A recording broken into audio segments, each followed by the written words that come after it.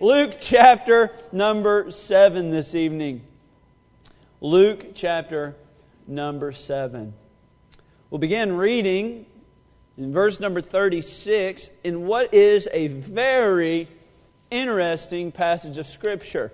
Now, all Scripture is interesting, but this one particularly to me because it is somewhat paradoxical in nature. I have difficulty understanding all that the Savior is trying to say in this passage. And so I figured, well, I got to figure it out one day, so I might as well study it, learn it, and try to preach a sermon over it. And I have to be very honest, I don't know if I understand it any more clearly now than I did before I started studying it. But I do believe as we go through the Bible, we can learn something together this evening. So Luke chapter number 7, verse number 36, the Bible says this. And one of the Pharisees desired him that he would eat with him. And he went into the Pharisee's house and sat down to meat. And behold, a woman in the city which was a sinner. When she knew that Jesus sat at meat in the Pharisee's house, brought an alabaster box of ointment, and stood at his feet behind him weeping, and began to wash his feet with tears, and did wipe them with the hairs of her head, and kissed his feet, and anointed them with the ointment. Now when the Pharisee which had bidden him saw it, he spake within himself, saying, well, this man, if he were a prophet, would have known who and what manner of woman this is that toucheth him, for she is a sinner. And Jesus answering said unto him, Simon, I have somewhat to say unto thee. And he said, Master, say on. There was a certain creditor which had 2 debtors. The one owed 500 pence, and the other 50. And when they had nothing to pay, he frankly forgave them both. Tell me, therefore, which of them will love him the most? Simon answered and said, well, I suppose that he to whom he forgave most. And he said unto him, Thou hast rightly judged. And he turned to the woman and said unto Simon, Seest thou this woman? I entered into thine house, thou gavest me no water for my feet, but she hath washed my feet with tears, and wiped them with the hairs of her head. Thou gavest me no kiss, but this woman, since the time I came in, hath not ceased to kiss my feet. My head with oil thou didst not anoint, but this woman hath anointed my feet with ointment. Wherefore I say unto thee, her sins which are many are forgiven, for she loved much. But to whom little is forgiven, the same loveth little. And he said unto her, Thy sins are forgiven. And they that sat at meat with him began to say within themselves, Who is this that forgiveth sins also? And he said unto the woman, Thy faith hath saved thee. Go in peace. Now, tonight I want to make very clear at the start of the message, God cannot love you any more than He already does. He has a perfect love, and I'm using that in the biblical sense of the word love. It's a complete love. There is no lack. There is no want. It is entirely compassion and charity and love towards you and I. But if I were to evaluate my own love for the Savior, I would say that my love is not perfect. I probably could love Him more. I could probably love Him a little bit more full, a little bit more complete. I could love Him even more. So let me ask you, how do I? I mean, I want to love the Savior with all of my heart, more than anything in this world. I want to love Jesus with all that I am. I believe that's an honorable thing because He deserves all of my love. Man, sometimes I wonder, right? Like the hymn writer said, prone to leave Thee, God I love. So my love obviously is not perfect. My love is not obviously complete. So when I come to a passage like this, and Jesus teaches this lesson, verse 43, He asks Simon, in this story of the creditor and forgiving of the debtors, one owed 50 and one owed 500, which one loved the most? And even Simon the Pharisee had to say, well, I suppose that he to whom he forgave most. And he said unto him, thou hast rightly judged. And then later on in verse 46, even Jesus says from His own mouth, He says, verse 47, wherefore I say unto thee, her sins which are many are forgiven, for she loved much. So there we have the same repetitive teaching where she was forgiven much, and so she loves me much. He goes on to say in verse 47, but to the person who is forgiven little, the same loveth just a little. Now this to me poses questions, almost problems if you will. Because I've sat around circles before in testimony time, and I've heard some testimonies that I would consider greater than my own. I've heard people tell of the depravity of which the gospel found them, where they were, whether they were deep into drugs or deep into some other terrible sin that we view as so bad, and they talk about how there was no hope. It's almost like every person that gives their testimony after me somehow got saved on a bar stool. And if you got saved there, praise the Lord. I'd rather get saved on a bar stool than not saved at all, so amen. And I'm not saying tonight that I did not sin, because heavens knows I have.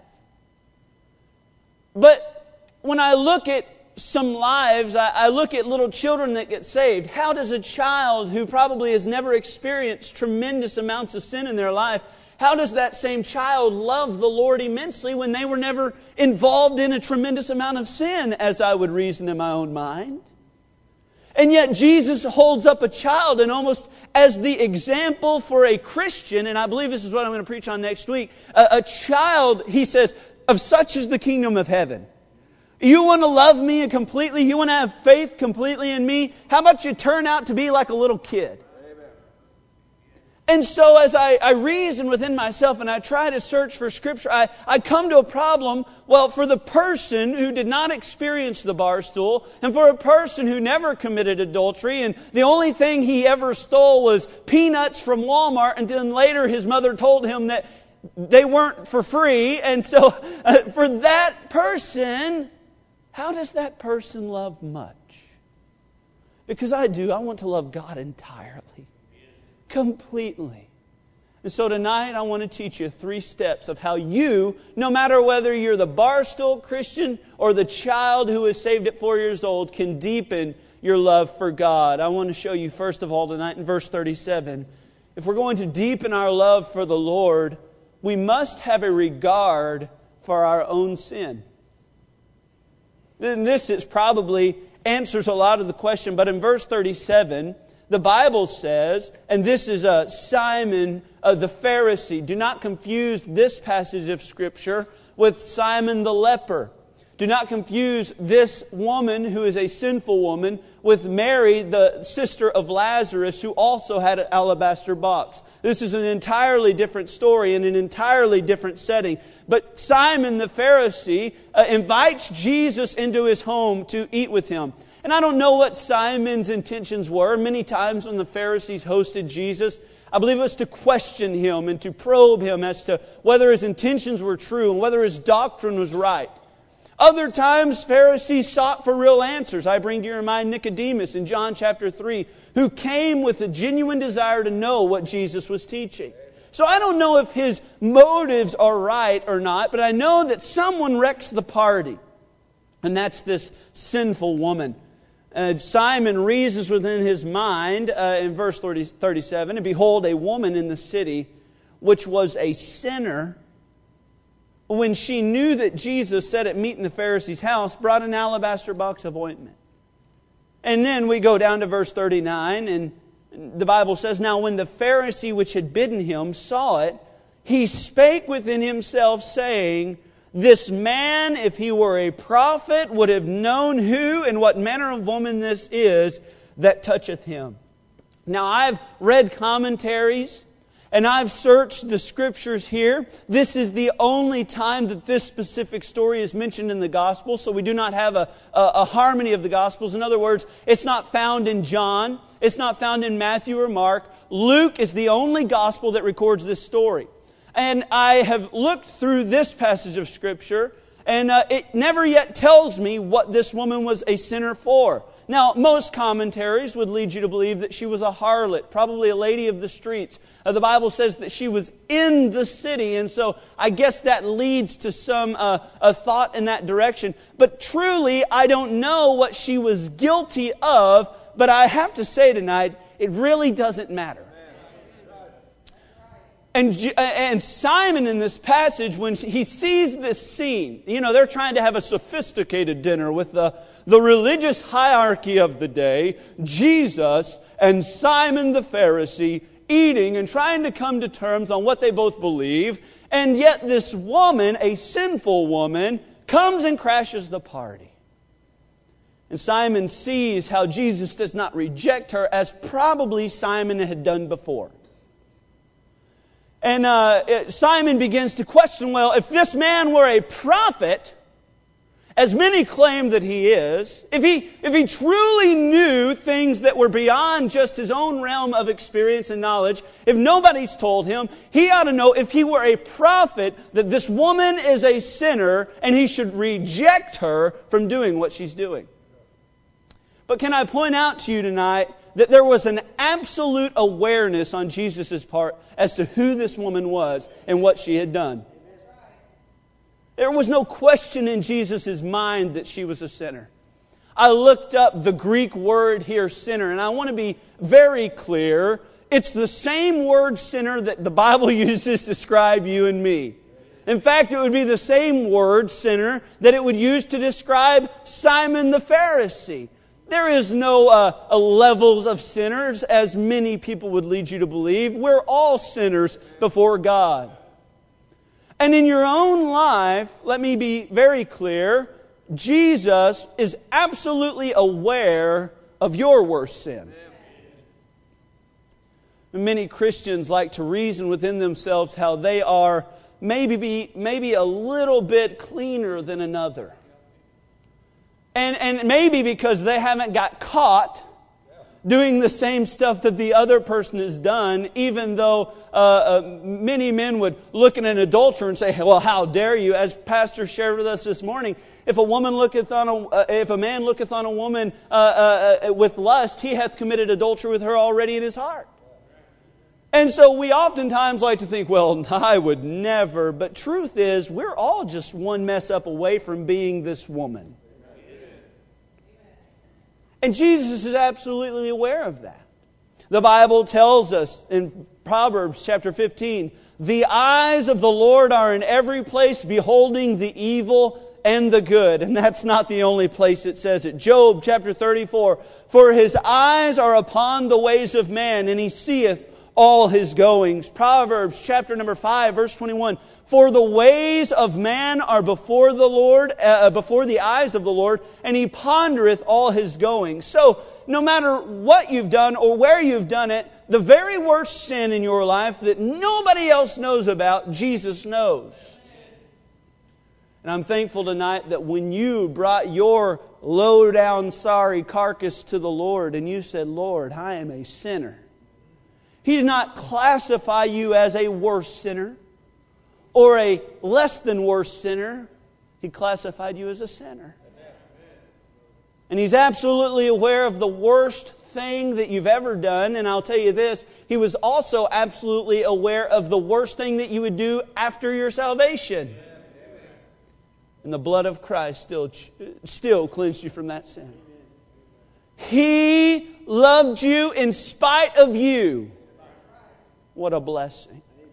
As Simon sat on his throne of piety, he looked at this woman and says, if Jesus only knew what she had done, nobody in that room knew better than the one who was embracing her and loving her and accepting her offering of worship that evening. Jesus was absolutely aware of who she was, and He was absolutely aware of who you were when you came. Not only was He absolutely aware of her, but there, in this passage, there is an absence of analyzation. You say, now, Brother Andrew, you're just kind of stretching the alliteration. Just give me a break. Don't worry too much about it. Verse number 39. The Bible says, now when the Pharisee which had bidden him saw it, he spake within himself, saying, this man, if he were a prophet, would have known who and what manner of woman this is that toucheth him, for she is a sinner. Did you know that the Bible and even Jesus taught that we have a tendency to look at others as if they were less Christian than us?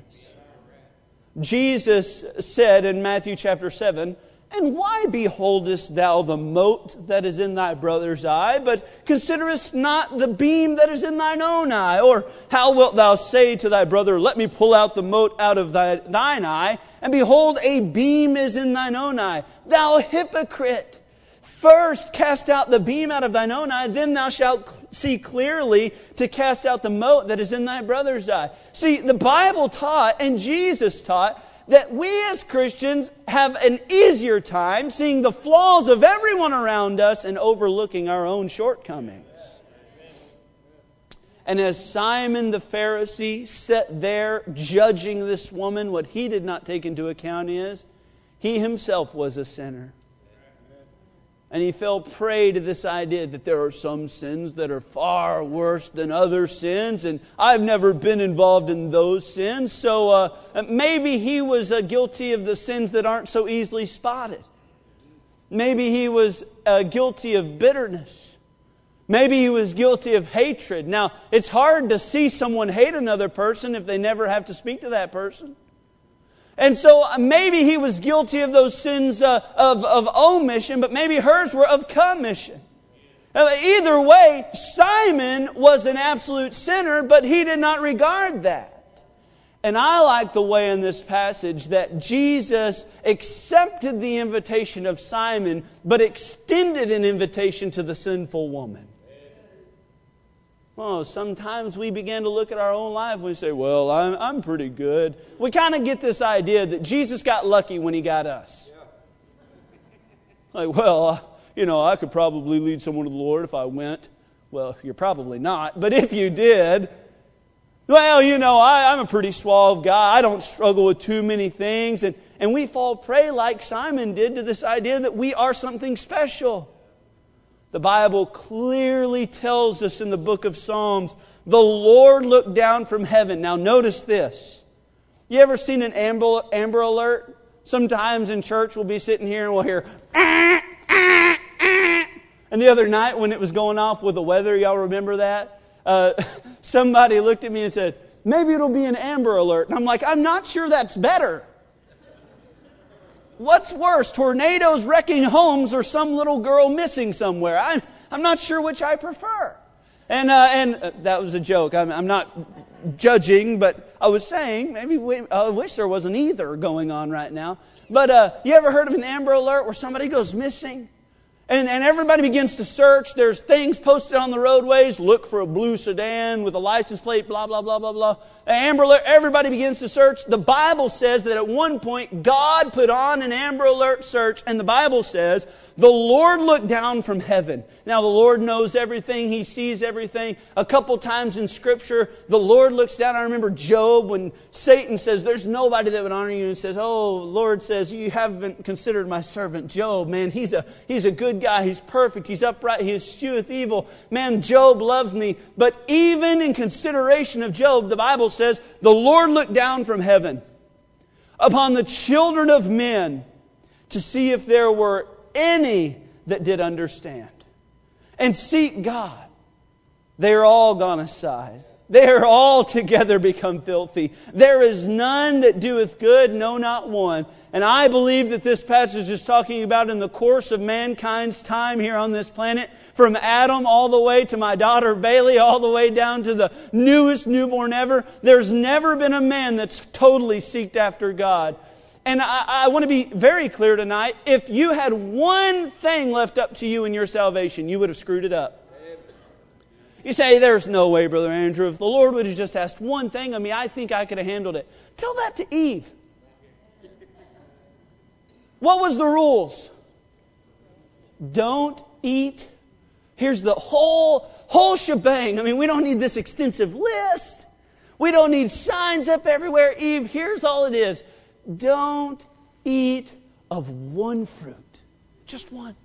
It's pretty simple. It's self-explanatory. The Lord told Adam, and Adam conveyed that rule to his wife Eve. And Eve even recorded it like this. They recited it to Satan there. She says, we shouldn't even eat of it, but we shouldn't even look at it. We shouldn't even touch it. That was how she said it. And the only thing that was left up to them to maintain a perfect fellowship with the Lord was what? Don't do that. What was the one thing they did? They took it. You say, well, I'm a pretty good Christian. No, this is how good a Christian you are. If one thing had been left up to you, you'd have screwed up. If one little thing, if you would have just had to keep one rule, or if you had had to just give one amount of money, or if you had had to just do this or do that, you would have failed miserably, because the Bible says there is none that doeth good. For all have sinned and come short of the glory of God. You were not good enough to gain entrance into heaven. And God saw that and still loved you in spite of that. Tonight, if we're going to deepen our love for God, it's not based upon how much you're forgiven or how little you're forgiven. It's based upon your understanding that you were forgiven. And that no matter whether you're a drunkard when you got saved, or no matter if you were saved in bus church in the children's church, the same amount of blood was required for you as it was for the other person. We got to regard our own iniquity, regard our own sin, and look at it and say, Lord, I wasn't going to make it into heaven without you, so Lord, I'm thankful that you came to save me. So first of all, we must regard the depth of our own sin. Secondly, if we're going to deepen our love for the Lord, we must realize the display of great compassion shown to us. We must realize the display of great compassion. Now, could you imagine the setting as Simon the Pharisee? Many times it was customary that when, say, someone as well-to-do as Simon would have invited Jesus, it probably, most likely, was not just a supper with Jesus and Simon present. Most likely, there were many there of high regard, who were well esteemed within the community. Maybe some other Pharisees, but even if they weren't Pharisees, there was probably some very fine, up-to-dee-do people there that evening. Could you imagine the scene as they begin to break bread with one another and begin to talk about the deeper things of theology? Maybe they're talking about this resurrection, this second coming, or maybe they're talking about one of these deep things. Could you imagine the scene as this woman bursts in the door? It probably upset many. We know it upset Simon. And yet, the party didn't stop. In fact, I would suggest it just had gotten started. The woman begins to wash the feet of Jesus and to anoint Him. And in an act of worship and love begins to shed her praise to who He is and her love for Him, spill it out in front of everybody. And this is what's so beautiful about it. All the criticism she tunes out. It was as if there was not another person in the room. Just her and Jesus. And just someone anointing the feet of the precious Lamb of God, worshiping Him from a heart of pure love. It's a beautiful story. What's even more beautiful is the perfect Lamb of God reciprocated the love. Oh, it's easy to accept love. It's difficult to extend it to something that's not beautiful. A while back, and I've told y'all this before, but I woke up one morning at 4 a.m. and I went to the refrigerator in our home to get some milk, I believe, and maybe some alcohol. I can't remember, but one of the two. And I look out my back door there, and there's just this little bitty mutt. Okay? Just a mutt. It's kind of sandwiched in between my grill and my house there, and I'm thinking, it's just solid asleep, man. Didn't know there was another person in the world. And here I am standing about 3 feet from the dog, and I'm thinking within my mind, what should I do? Now, you have to understand that I've had a bunch of dogs getting in my trash, and I still do. Amen? And, it takes a long time to clean out trash. You know what makes cleaning up trash in your yard even worse? When you have daughters who use diapers. And for some reason, the dogs love to get in the diapers, and explain that to me. And so I look at this dog, and I don't know what dogs are getting in my trash, but I look at this dog, and it's not clean, it's not kept, there's no collar, it's not well taken care of. And I look at it, and I say within myself, and I told you I'm not a morning person, if that dog were me,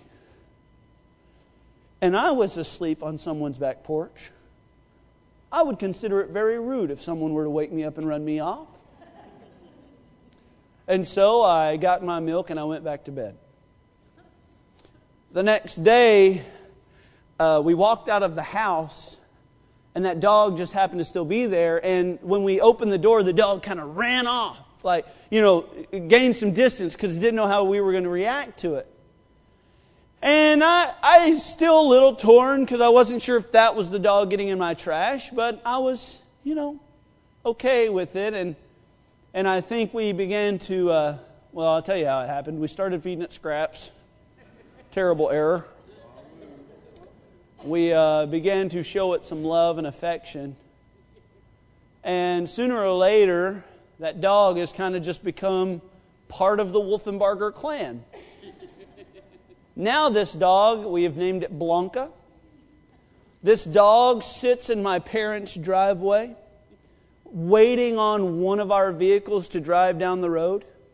Whether it's me, whether it's my wife, or whether it's my parents, or even Craig or Mandy, when we drive down the road, the dog starts to go to the house of which we belong and checks the yard to make sure there's no boogers there to get us. Truly, we were just mangy mutts at the feet of a wonderful Savior. And probably the smartest thing to do was for Him to shoo us away. But He did not. You want to love the Lord a little bit deeply? Begin to consider in your own life what you looked like when you came. And it was not amazing that you loved the Lord. He is altogether lovely. He is love. You should be attracted to things that are beautiful and lovely and comely. It would make sense for you to love God, but it makes no sense for Him to reciprocate that same love. Oh, He displayed a great compassion. There's a universal acceptance in verse 36. The Bible says, and one of the Pharisees desired Him that He would eat with him. And he went into the Pharisee's house and sat down to meat. And this woman, a sinner, when she knew that Jesus sat at meat in the Pharisee's house, brought an alabaster box of ointment. He did not run her off. He did not shoo her. He accepted her. And I don't know if you know this or not, but no matter what door you knock on to invite them to church or introduce them to my Savior, they are always accepted at the foot of the cross. Doesn't matter what that man's past is. It doesn't matter what their history is. It doesn't matter how dirty they've been or how wicked they've been or how vile they are. The Bible tells us that Jesus said, behold, I stand at the door and knock. If any will hear my voice and open the door, I will come to him and will sup with him and he with me. Every man's heart Jesus knocks on. Every man's heart He will open up and come into them if that man will accept Him. Romans chapter 5 tells us, for scarcely for a righteous will one die. Yet peradventure for a good man some would even dare die. But the Bible tells us, but God commendeth His love toward us. We were not righteous, we were not good, but even though we were not righteous, and even though we were not good, God commendeth His love toward us, in that while we were yet sinners, Christ died for us. What a wonderful display of compassion. Not only a universal acceptance, but an unrestricted freedom. Notice in verse 42, the Bible says, and this is a parable that Jesus gives to share the forgiveness that He offers and extends. Verse 42, and when they had nothing to pay, He frankly forgave them both. The story is amazing because it illustrates one man whose debt was much smaller than another man's. And yet they were both forgiven, and the same thing was told to them, that no matter what their debt was, they were completely forgiven no matter how great the debt. You see, Jesus didn't come to save the one who is just a small sinner. He did not come for the one who had not been a part of the world. He came to save children of wrath. He came to save children of their father, the devil. That's who Jesus came for. What a wonderful promise. The Bible says in 2 Corinthians, for He hath made Him to be sin for us who knew no sin, that we might be made the righteousness of God in Him. But the Bible says, but where sin did abound, grace did much more abound. No matter how bad you were, no matter how good you thought you were, Jesus loved you, and it still cleansed you from your sin. And unrestricted freedom. So first of all, if we are going to deepen our love for the Lord, we must regard the depth of our own sin. We must realize the display of this great compassion. And thirdly, and we're done, to remember the delight that awaits us. Now, this morning, preacher did a fantastic job in his sermon sharing with us the way we don't even know what our bodies will look like, the joy that awaits us in heaven. But I'm not talking about that joy. I'm not talking about joy after death. I'm talking about joy after your rebirth. How many Christians are so sad and in the molly grubs all the time? Boy, Jesus came to give us life more abundant. We're to be happy. We're to be glad. We are the only ones that have a reason to smile because the Lord loves us. And we found out that truth. We are to remember the delight that awaits us. First of all, the joy of honoring Him with our life. In verse 46, the Bible says this, and He turned to the woman and said unto Simon, seest thou this woman? I entered into thine house, thou gavest me no water for my feet, but she hath washed my feet with tears and wiped them with the hairs of her head. Thou gavest me no kiss, but this woman since the time I came in hath not ceased to kiss my feet. My head with oil thou didst not anoint, but this woman hath anointed my feet with ointment. She figured out how to honor God with who she was and what she had. She honored God with her possessions. She brought an alabaster box of ointment, broke it, and spilled it out at the feet of Jesus and began to anoint Him. I don't know if it was the best she had. Many believe it was. But she honored God with what she had. I don't know how expensive it was. I'm not going to get into the pennyworth and the cubit and the breadth of a needle hair. No, I'm not going to talk about all that. She honored God with what she had. It doesn't matter how expensive it was. In the widow's case, it was just 2 mites. In Abraham's case, it was entire flocks and entire amounts of faith given. But whatever you have, you honor God with your possessions. It's our joy to serve the King of Kings. It's an honor to be part of God's army and to serve a commander who loved me. The joy of honoring Him. She honored Him with her possessions. She honored Him with her passion. In the Bible here, the Bible says that she began to weep at the feet of Jesus. She was broken for some reason. I tell you, a lot of Christians today are not broken. A lot of Christians today are so hardened by who knows what it is. Maybe it's the gospel being preached to them over and over and over again, we become numb to this wonderful story. Maybe it's that we're so hardened by the world's sin and the wickedness in this world. I don't know why we're so hard today, but seeing people cry in the church is almost foreign now. It's a strange thing when a song touches someone's heart so much to make them to say amen. It's an oddity now to have someone just stand up and say, "Preacher, I want to tell you that the Lord's been good to me and my family." I don't know why, but it seems like we're so hard these days. It was Charles Finney that said there can be no revival when Mr. Amen and Mr. Wet Eyes are not found in the audience. This woman was broken at the feet of Jesus and began to worship Him with her passion. Maybe the reason that we're so scared of showing emotion is because of all the other denominations. So what do you mean, Brother Andrew? Well, there's some denominations that their whole religion's built upon emotion. Their music is emotional. Their service preparation is designed to coerce emotion. They try to get your heartstrings. They put dramas on to make you sad and then to make you happy all, and you ride these roller coasters of emotion. Maybe we don't want to do it because we see other religions and denominations so involved with theirs that we say, well, surely that person can't be happy in Jesus because they're just shouting to show everybody up. I don't know what it is. But I know that when you are broken at the feet of Jesus, whether you're crying, whether you're shouting, whether you're praising God, whether you're just in your seat, not in awe, whatever it is, I think it's a good thing when someone shows a little emotion when it comes to the story of the gospel. We get so numb to it.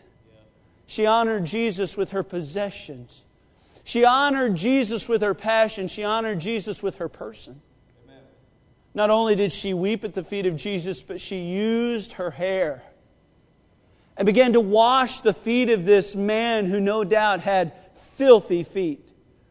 Jesus tells us that when He entered Simon's house, nobody had washed his feet. So, if Jesus walked all day long in sandals to get to Simon's house, you can imagine how dirty and filthy this man's feet would be.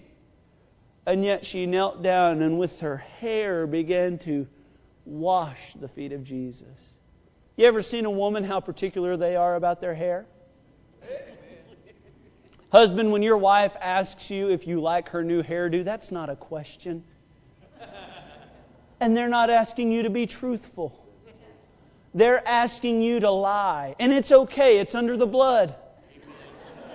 Look, God instituted the home, and if you want your home to stay together when your wife gets a new haircut, whether it looks terrible, whether it looks like Hillary, whatever it looks like, you just tell her, "Yeah, babe, it looks great." Women are pretty particular about their hair. And yet this woman at the feet of Jesus washed filthy feet. I don't even like feet at all. Feet are gross. They smell. They get sweaty. Feet are nasty, and yet she's down there washing the feet of our precious Savior with her hair. She used her person. The Bible clearly indicates to us that we are to love God and give Him what He has purchased with His blood. Therefore glorify God in your body and in your spirit, which are God's. We are to honor God with our possessions and with our passion and with our person. It's our privilege to get to honor the Lord. It's not some obligatory deal that we have to struggle through. No, it's a privilege to serve the God that I love. It's not a problem that I get to go tell people about the gospel. It's not a big deal that I get to knock on doors and say, "Hey, brother, I want you to know that Jesus loves you and He died on the cross for your sins." Oh, that's not a problem. That is my glorious, what should I call it? No, it's not an obligation. It's a privilege.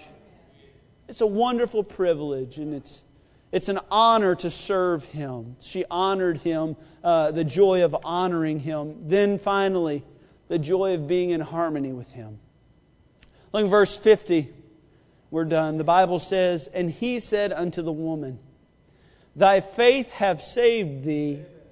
Go in peace." There's nothing better than being at peace with God.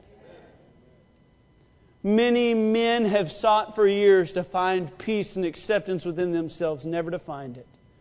Because you can never be happy with yourself. No matter how good you think you are, you'll always have problems.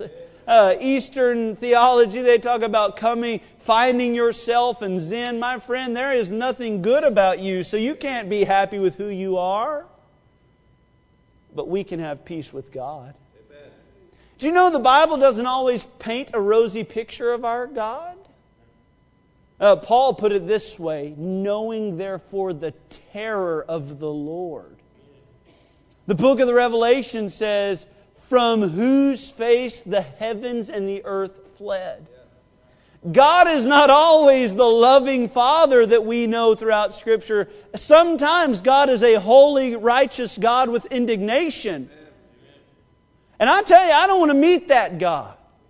I don't want to have to be under His wrath. I don't want to have to be under His judgment. Man, I don't want Him to show my life up on a screen. I don't want Him to recall everything I've done. Because if He does that, I will look so good in the presence of everyone around. I won't be so cleaned up behind the ears if God were to rain down wrath and judgment upon me. But the Bible tells us that we have achieved peace and we have access to peace through our Lord Jesus Christ. The Bible says in 1 John chapter 4, there is no fear in love, but perfect love casteth out fear. I opened the sermon by saying, God cannot love you more. He has a perfect love. And it is through and in that perfect love we find peace with God. What a wonderful truth. I want to love God more deeply. I want to serve Him. I want to love Him with all that I am. And it's not so that I don't love God deeper to go out and get in sin so that He can forgive me of that sin and I gain some more love. No, it's just realizing the blood that Jesus shed was an amazing gift given to me. And so through that gift and through the peace that I have found in Him, I can love Him as much as I can love Him. I'll love Him more tomorrow, just realizing every time I screw up, you ought not think, man, I can't believe I didn't do better. You ought to say, man, I'm so thankful God still loves me in spite of me. Well, sometimes when I was younger, this never happens now, only occasionally, I would get in trouble. I don't get in trouble much anymore, just about every week with my parents. Occasionally my mom would say to me she felt like the issue was bigger than what she could handle, I suppose. I'm not sure. She has a pretty big paddle, and Ben is learning that truth very well, is he not? People talk about drilling holes in the paddle for more aerodynamic nature. I don't know. I know the paddle that we had flew like a F-16 coming right at my hiney. Thing was, it's not a 2x4, it's just an instrument of death. She ordered it off eBay, medieval torture device. And occasionally my mom would say, you wait till your father gets home. So you're telling me that the amount of punishment that you could give me is not sufficient enough for the crime that I've committed. So even though your punishment is awful and haunts my nightmares, you don't think in your mind that it is acceptable for the level of a betrayal that I have committed. So now I have to wait for Dad. What can Dad do? Well, Dad has belts. The paddle is bad, but I have to be honest. A cowboy belt is worse. You know what bling is on the rhinestones on these cowboys they wear today? They're basically like a cat of nine tails when you turn it into a whip. There's sterling silver on this belt. Yeah, that's not sharp. And when he spanked me, he just put it in there and ripped. 39, 2 times, save one. And I tell you, when Mom said, "You wait till your father gets home," there was a period of time there that was more miserable than the actual punishment. You know what you do? You look out the window. Every vehicle that drives by that remotely looks like Dad's pickup truck. Oh no, it's coming, it's coming, it's coming. Oh, thanks. Oh man, that person lives in godly. Amen. Love those godly Indians or whatever you call yourselves. And then eventually Dad's truck would pull down the drive. And I'd go hide. What do? You know punishment's coming. You know you're going to have to answer for what you've done. You think Dad's punishment is bad? You wait till God gets a hold of you. I'm going to tell my dad does nothing in comparison to, I know a God that knows everything, has all access and all power in the world, and He's the one going to figure out what to do with you. That's pretty rough. And old Jesus steps up, says, He doesn't need to serve any punishment. He doesn't have to face anything. I've already faced it. The punishment that I took on the cross, the nails in my hands and the scars that I have to show, the punishment the cat of nine tails I endured. Lord, Father, you don't have to punish this child because he is my child. You want to deepen your love for God? Realize that when you lay your head on your pillow tonight, you're at perfect peace with God. You realize that even in your worst sinful condition as a Christian, you are still clothed in the glorious righteousness of our Lord and Savior Jesus Christ. You may think of yourself as a wretch. You may think of yourself as a sinner. But when God looks at you, He sees redeemed. When God looks at you, He sees justified. When God looks at you, He says altogether lovely and acceptable. Not because of who you are. Heavens knows that's not the case. But because of who His Son is and what He did on Calvary. Tonight there may be someone in this room who has never accepted that. Never accepted the atoning blood and sacrifice of Jesus for their sins. Well, friend, you're going to have to face a holy, just God. You're going to have to face a God who knows everything you've ever done. Oh, they're not going to have to flash everything on a screen because it's recorded in a book. They're not going to have to read through the charges because you will stand guilty and they won't have to read it off. There will be no bailiff there. God is the judge. He is the jury and He is the executioner. You say, there's no way a loving God could send me to hell. Oh, God is just as loving as He is righteous. And He's just as righteous as He is just. And if you're put on trial and you're the one who was a crime was committed against, you're rooting for the judge to put the man away. God would not be a righteous judge if He was not a just judge. He's only judging according to what you've done.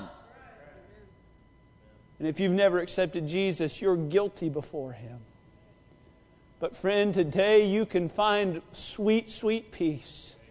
It's not peace that you've attained, but it's peace through His Son, Jesus Christ. He is the propitiation for your sin. He is the one, He was the Lamb of God who came to this earth to be placed on a cross for your sins. And you say, Brother Andrew, why are you preaching to the lost? This is a Sunday night. I'm preaching to a bunch of redeemed folks who need to remember that one time they were under that message. I'm preaching to a bunch of Christians who need to remember that they would be the one in the invitation right now if they had not already done so. I'm preaching to Christians tonight who need to realize they are redeemed and they ought to start acting like it. Oh, I need to love God deeper because what He did for me pales in comparison of what I do for Him. That's how you can love God deeper.